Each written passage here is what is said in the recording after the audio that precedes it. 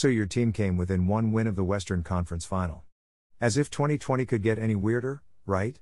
No one expected the Vancouver Canucks to win a playoff series over the defending Stanley Cup champion St. Louis Blues, let alone drag the Vegas Golden Knights to a Game 7 in Round 2, at this time last year. Every game the Canucks played in the now distant 2019-20 season seemed to foreshadow a team that would likely take their 2 or 3 home playoff dates and still leave a very happy team.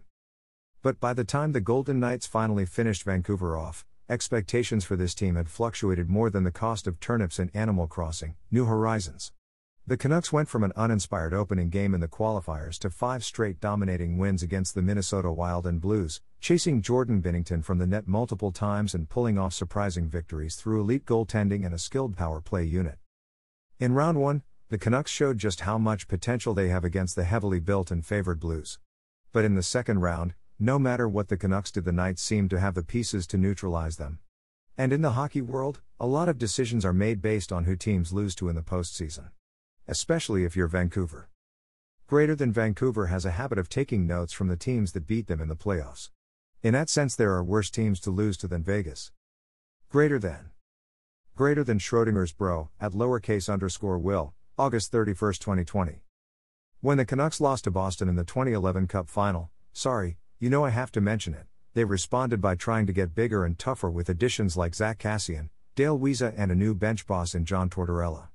Over time, Vancouver's identity as a fully loaded scoring machine with Hall of Fame goaltending became more and more muddled, leading to Vancouver missing the playoffs entirely by 2013-14.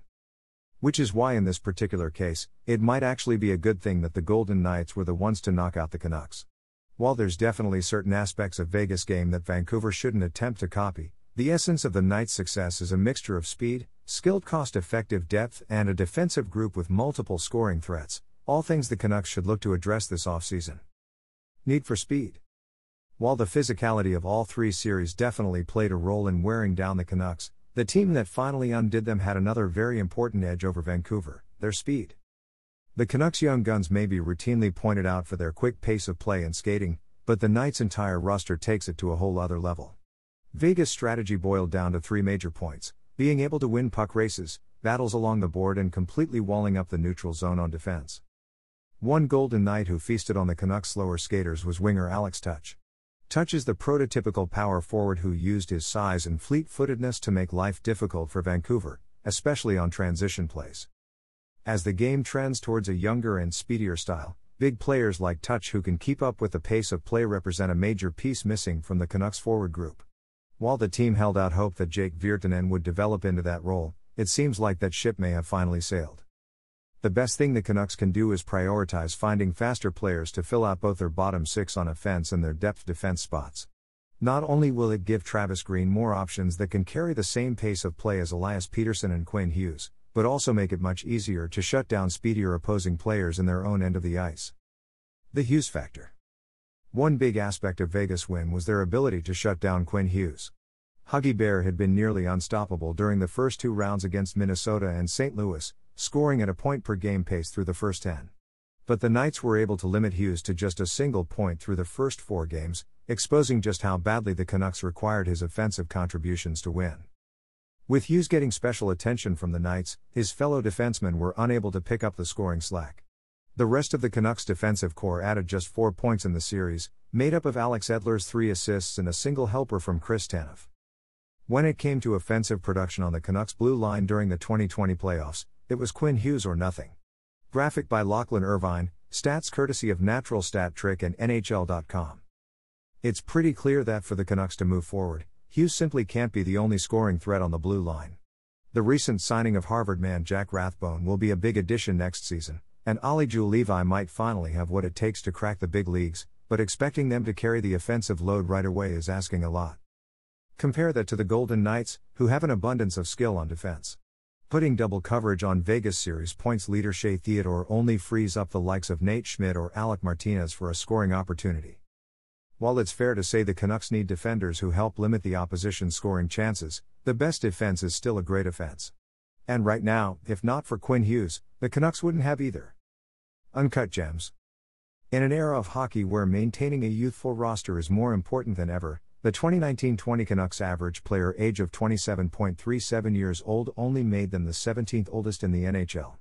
But among the 24 teams competing in the July restart, Vancouver landed in the older half of the competitors. Greater than here's the average age of the 24 NHL teams involved in the restart, pic.twitter.com/h2uf. SXS. Greater than Chris Johnston, at Reporter Chris, July 28, 2020. Now with a salary cap crunch looming, exacerbated by the NHL's heavy revenue losses during the pandemic, and the Canucks find themselves at their biggest fork in the road under this management regime. In order to keep the team competitive and simultaneously free up the cap space to lock up their core players, Vancouver needs to offload a number of their expensive, older players and replace them with younger, more cost-effective talent. While the Knights are currently one of the oldest teams in the league, their management group did an excellent job in the team's first seasons finding cheaper, undervalued players to fill out the expansion roster and used their flexibility to construct a lethal juggernaut in just 3 years. By using the 2017 expansion draft to fill out their roster through low-cost picks like William Karlsson and Shea Theodore, Vegas was able to use their large amount of free cap space to chase big names like Mark Stone and Max Pacioretty later on. Even though COVID-19 has put Vegas GM Kelly McCrimmon right up against the cap ceiling, the Knights already have the majority of their core locked up long-term, and their success on the ice will make it easy to attract depth signings on bargain contracts again. The Canucks may not have a long stretch of success to impress potential signees with, but with quite a few teams being forced to let go of players they can no longer afford, there's going to be some pretty talented options available in free agency for Vancouver to choose from, albeit at much team-friendlier costs. The list is already starting to grow after the league's qualifying offers deadline passed yesterday afternoon, with players like Anthony Duclair, Matt Benning and Andreas Athanasiou all set to hit free agency on Friday. Oh, and also Troy Stecher. Greater than did you know? Greater than the Canucks are set to pay Louis Eriksson, Brandon Sutter, Michael Furland, Sven Baertschi, Antoine Roussel and Jay Beagle more than $23 million next year. Greater than anyways, thanks for playing, Troy. Greater than Justin McElroy, at J_McElroy, October 7, 2020. Of course, the hardest part for the Canucks will be moving some of their own expensive contracts taking up their cap room. It might involve throwing valuable draft picks into some deals with other teams or finding trade partners desperate to fix their own untenable situations, any Arizona-related rumors lately. But if the Canucks can find any way possible to move on from the over $25 million currently dedicated to costly depth players, it's a route worth exploring. The Canucks shouldn't change their team philosophy towards building a team specifically meant to beat the Vegas Golden Knights. But if they took the right lessons out of their playoff series against Vegas and recognized the steps it took them to get where they are now, maybe Vancouver can become home to the next Golden Knights. Thanks for reading. If you enjoyed the article, please join the Creasecast Patreon for exclusive podcast episodes and early access to content.